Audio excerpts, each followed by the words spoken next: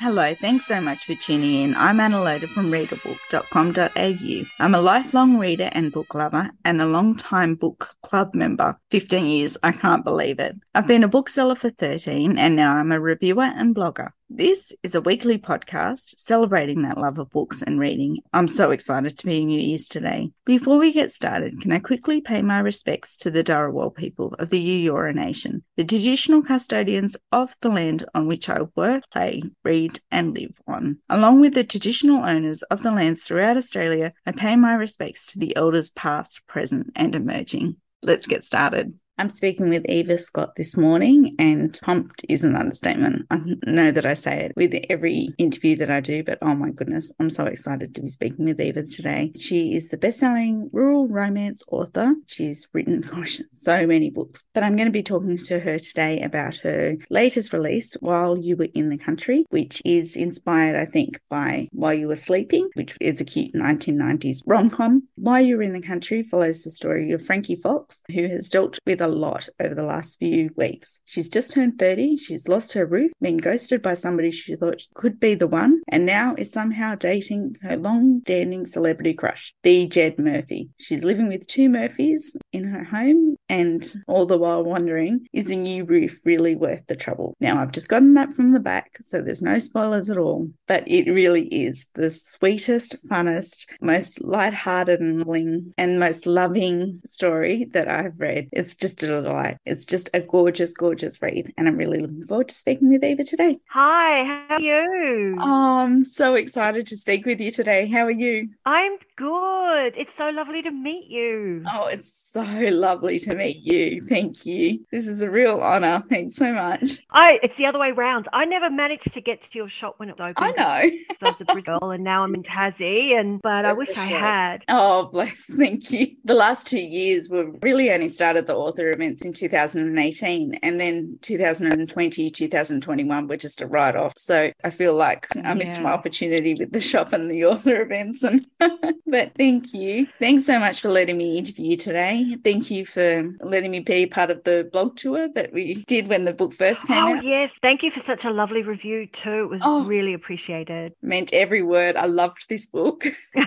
Your books are just so fun. They're so fun. Beautiful. They're so funny, but they're also really about serious things. So how did you get the idea for this one? This one was off While You Were Sleeping with Sandra Bullock. That's one of my all-time favorites. I love that movie. So I thought I'm going to have a crack at it's sort of like these 90s rom-com. They're a bit like a puzzle. You take them apart and then you see how you can convert them into the 21st century. This one was tremendous fun. This was the best fun I think I've ever had writing a book.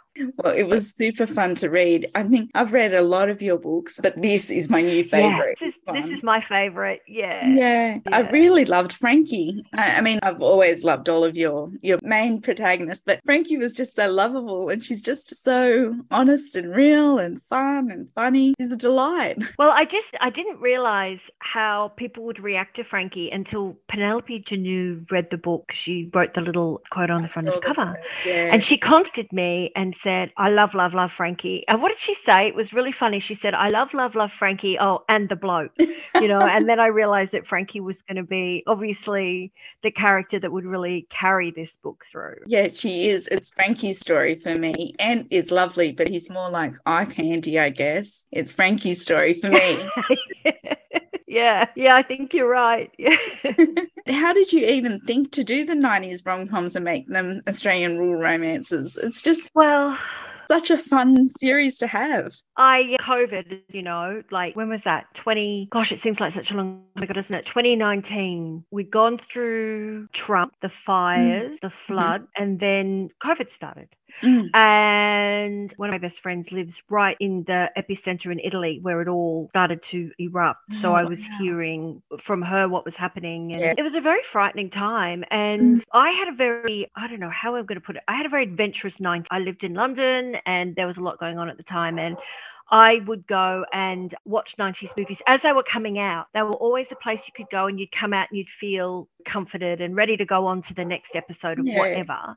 Yep. And when all this hit, I thought, I'm going to go and watch those on Netflix. I'm going to go find them. I'm going to go watch them. And then I think I really want to read them. And I couldn't find anything that kind of fit the bill. Gorgeous characters, improbable scenarios with happy ever after. And I thought, I'm going to write one. And Sleepless in Seattle, Lonely and Longreach really is why I picked that one, because the title just came to me and was so good that I couldn't possibly refuse. So it was catchy. And from that point forward, we have struggled with titles like you wouldn't believe. Wow. Well, you made it look so easy. Leading out with Lonely and Longreach. And every time I have a book, I wanted to call this one With Love from Kalbar, but my publisher said, no one's ever heard of Kalbar. We're not having Kalbar. And they said, could you make it Toowoomba? I said, can't make it Toowoomba because Toowoomba's a city. It's not really a little town, is it? It's not the same. So I think there was 5 or 6 people involved, back and forth.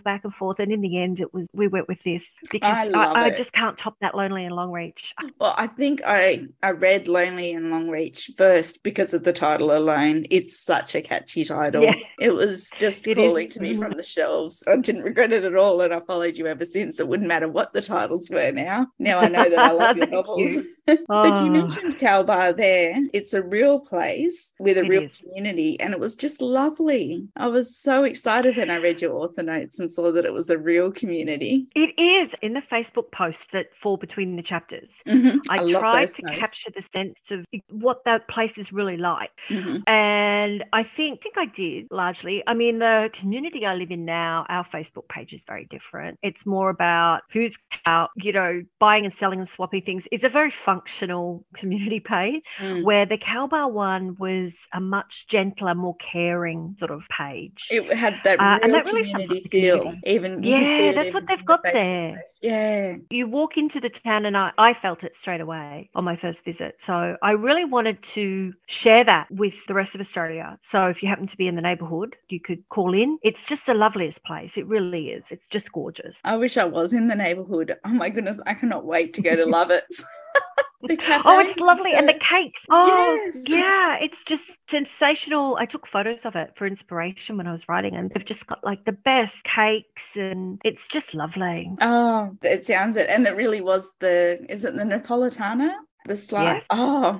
It's almost worth the road trip, I think, because I've never heard of such a thing. Yeah, well, yes, Linaire runs the postmaster suite at the post office, so I can't guarantee they'll always have that particular fudge, but they have a whole range of them. So very kindly let me pop them in the book, which was lovely. But I really wanted you to be able to go there and go and have a cup of coffee where he was, or get the fudge, or have an experience that was like 3D, if you like. Yes, yeah. Well, it's definitely on my bucket list now to road trip there. And I think it'd be really nice, especially because while you're in the book, you can see, feel, taste, smell. You've got all of the senses going. And so, to bring it into the real life would be lovely. But your book does tackle some big themes and some big issues. For such a fun book, when you stop and think about what it's about, there's really packs a punch. There's a lot in there. I didn't realise till after I'd written it that I'd probably covered more than I meant to, but the story just allowed to talk about social media and the need to be kind on social media. People are not kind, and that does affect the individual. The juxtaposition that you've got there, the community page of Kalbar versus the trolling and the hashtags and the paparazzi and the everything. It was just social media can be. I just thought that you tackled it beautifully. There's so much to think about.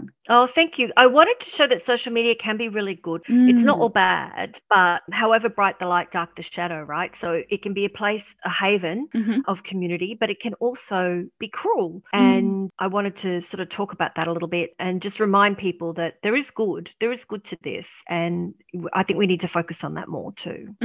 You just gave me so much to think about for such a romantic comedy of a fun novel. It was great. All of that drug and alcohol abuse that Jed faced choices as well as his mental health. Gosh, there's so much to think about with this one. I think you've made some great statements on just how interrelated it is, and self-medicating and not knowing what to do. And I think we've all known people, and we may have done it ourselves, going through tough times where we've self-medicated with alcohol or whatever. It is difficult, and it's good in this day and age because we can talk about mental health, and you can go and ask your doctor a mental health plan. And I remember back in the 90s, to go and ask for help was, I don't know, it was like a shame attached to saying that you couldn't cope or that you needed help or that and it's changed a lot. I'm a mental health first aider. I've been one for a really long time now. Oh, right. I didn't know that. Yeah. And it's watching that shift, especially with the younger generation who are much more embracing of getting help if they need it, which is lovely. It's as it should be. Yeah, absolutely. Listening into two girls who were in front of me the other day on a walk, and they were talking about going to the psychologist and what they had to do. And you're so right. They were just talking about it like it was the most normal thing in the world. And gosh, it was lovely. It's exactly the way that it should be. Yeah, it is. And thinking back to my London days and some of the things my flatmates at the time were going through, if help had been an accepted thing to do, I think it would have gone a lot easier for people. If you could have just gone and got help, but people didn't. It was almost a shameful thing to say that you weren't coping. Yeah. If you've got PTSD or depression or whatever the circumstances were. But now it's a very different landscape.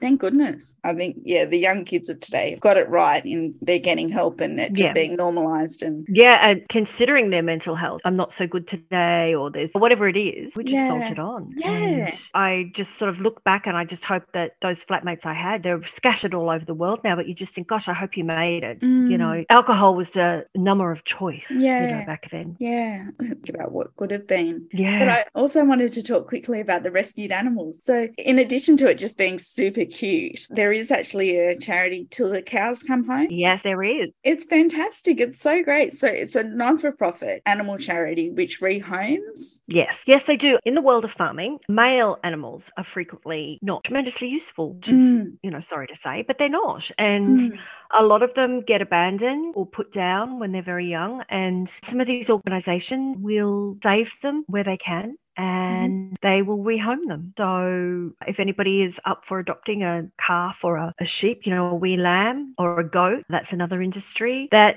Frankie adopts 2 goats. And I have a friend who had a goat farm, and she said the male, it's not a nice life for them at all because they're not useful. The females can be milked, the males can't. They only need a couple for breeding. But isn't it lovely that there's that type of charity that is set up? And it was just lovely that you shined the light on it, because I couldn't possibly, we live in a unit in Cronulla, but no one's going to want you having a calf in there, that's for sure. No, I'm not going to be able to put goats anywhere.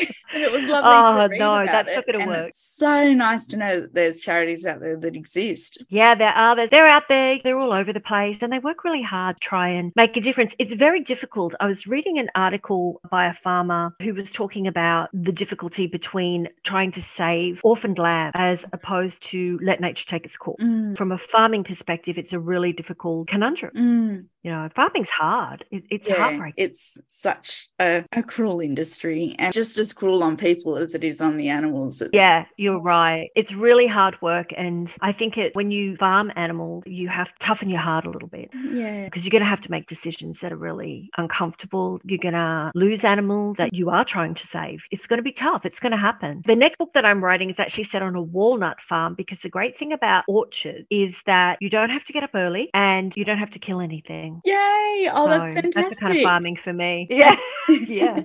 Is that going to be like a 90s rom-com tie-in as well? I've reimagined Hope Floats. I'm in my Sandra Bullock period. Yes, so absolutely. Sandra Bullock and Harry Connick Jr. Lovely. Yeah. It's a much gentler sort of story. It's not as much of a romp, but it's warm and gentle and still funny, but it's not as romp. Then the one after that, I've just finished. It's called Home to Echidna Lane. It's set here in southern Tasmania. And then I'm going to launch into, do you remember Romancing the Stone? Of course I remember Stone. I know, right? Is it fun? And especially since, such a good film. Sandra Bullock just did that one with Brad Pitt and Channing Tatum. It was like Romancing the Stone crossed with Indiana Jones. The Lost City, that's what it was called. They just did that movie, The Lost City. I don't know it at all. In that. It's a fairly new release. So if you get the chance, it's fabulous fun. Excellent. It's a romp, again, a romantic romp, but it's a romp. Yeah. The one I'm going to do next is Romancing the Stone, but it's going to be set in Kalgoorlie. There'll be romancing Kalgoorlie, and it will be a nugget instead of an emerald. And my husband's a Kalgoorlie boy, so there's lots of interesting things about Kalgoorlie, secret tunnels and sorts of things. So we're going to have some fun. Going to be a lot of fun. Oh, wow. That sounds great. I can't wait. And so how did you come to writing at all? Did you always want to be a writer? I have always written stories. Before I had my alphabet memorized, I would just write scribble and say that was a story. In my head, I knew what story was, but I didn't know how to obviously write. So I've always done it. Just scribble, staple little books with bits of paper and press them onto my long-suffering family. But everyone in my family is a bit of a storyteller. They're all yarners. And I'm the only one that uses my power for good and to make money. The rest of them are all just entertain you at a barbecue. That sort of. I love those storytellers as well. Yeah, everybody does. Even more. Yeah, I remember when my sister-in-law, my eldest brother's wife, when she joined the family, she would just sit there and say nothing. And I realized after some time it's because she was waiting for a gap in the conversation to sort of jump in, and it's never going to happen. You just have to launch in over the top of everyone else. Just get in and there. Be the loudest. And then 25 years on, she does. Yeah, it's not for the faint-hearted or the super quiet. No, I'm one of 7, and so there's a lot of crisscrossing and a lot of conversation going on. And I remember Dave saying, "Hang on a second, what? How do I fit here? How do I get in?" Exactly. You can follow everything. Everyone's talking at once, but everyone can follow the conversation. And we don't seem to have any trouble. It's a shorthand, isn't it, that you learn growing up in a rambunctious family. Definitely. It can look funny, but then once you're in, you're in. You can almost even tell that with your books as well. There's so many characters and so many people and so many different points of view coming along. I'm not surprised that you come from a big family. Yeah, relationship between Jed and Ant was an inside study, I think, on when you have difficult relationships between siblings and that resentment that can be festering for years, and how that can really in the way, like how do you get past something that's so old but is never addressed? That was really the conundrum between Jed and Ant, was this old wound that just wouldn't heal. Yeah, but it really, what you encapsulated there was when you love your siblings but you don't particularly like them. And he was a real arrogant and obnoxious and self-centered and all of these. Entitled. Yes. Yeah. And he's very talented. So unfortunately, that facing of talent feeds into it. And he's a bit narcissistic, really. Yes, absolutely. You think he's going to redeem himself every now and again. You think. I kept waiting for it. Oh, okay. Yeah. But in the end, Jed is Jed, you know. Yes, that was just so well done. It's not all going to resolve itself. It wouldn't be realistic if it did. But I think that he had opportunity, and there was so much to think about with Jed. Yeah, he's fundamentally a weak character. So it's easier to revert to his behaviour than it is change. So I've known people like that, and you think you're going to do it, you're going to make it, yes. Yeah, and then, no. We all have, Yeah, he needed to be likable enough to understand why Frankie and Anne and even Adele wanted to support him,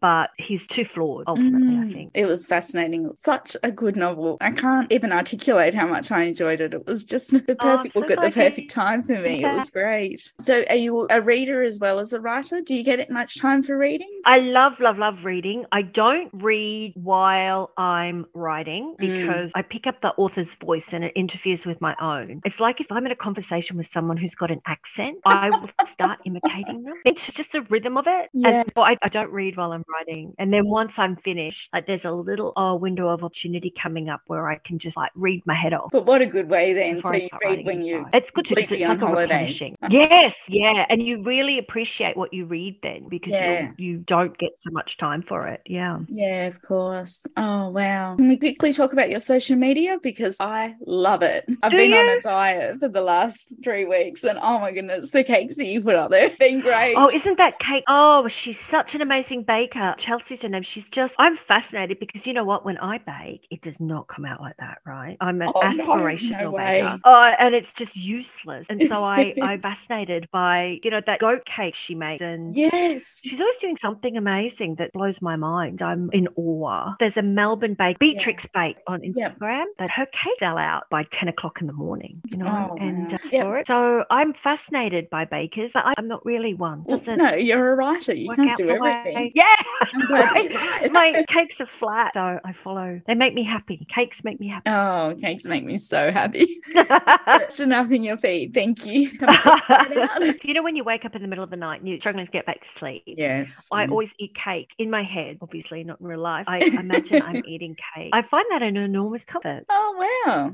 Oh, that's cool. You're part of the Australian Romance Writers Association. Yeah. It seems like such a lovely community. It's an incredible community. And I don't know that there's another writing organisation that's so inclusive and supportive. And I say to people, even if they don't really to write flat out romance, you can have romantic elements. I mean, let's face it, every story is about a relationship. Oh, I know Ray Cairns, who really writes thrillers, and I think it's just a real inclusive community. I want to join in and be a reader. It is a great community, and you could, why not? And really? I find that it's good for information about if you want to self-publish or traditional publish, or you can jump in and you can ask questions and somebody will know the answer. And I find that it's a really great touchstone for information and for sharing and support, or if you get a bad review, you get all the support you need right there. Yeah, that's what it seems like. I mean, as an outsider looking in on it, it just seems like the loveliest group of friends and community, and it seems just delightful, and all boats rising on the high tide. Is that the saying even? Oh, that is gorgeous. Yeah, that is. It is perfect. And I think that largely that's how it seems to operate, which is amazing when you think about how many people are actually members. Yes. And that there is so little competition. I mean, it doesn't even seem to be a factor in, nothing competitive about it. It is all just support. And yeah, I haven't encountered any mean girls. That hasn't been my... You're all just so lovely to one another. Yeah, and it's been a great launch pad. I don't know that I would be where I am if it hadn't been for starting with these guys all those years ago. Like, gosh, nearly 12 years ago now. Yeah. Taught me a lot about writing, given me friends and connections. And I think it's just a valuable touchstone of an organisation for writers, to be honest with you. And I've looked at other writing groups or other organisations, and they don't have the same energy, it has to be said. As useful and helpful as they are, they don't quite have the magic. Thank you very much. I have really enjoyed our chat. It was an honour to steal some of your time, and I can't appreciate it enough. Thank you so much. Oh, I've had fun. It's been brilliant. I love a good chat. Thank you. This has just been delightful. Thank you. Okay, so that's it for this conversation. Thank you so much for joining me. Please leave a review wherever you can, but especially where you found my Read a Book podcast. If you'd like more connection, please head on over to the readabook.com.au. There's plenty of book reviews and recommendations there, and that's also where you'll find my blog. And I would love to welcome you into our community. There's a membership page on readabook.com.au. There are 3 levels. The first is free, and I'm so hoping that you would like to help me build my online community where we can enjoy reading more together. Thank you.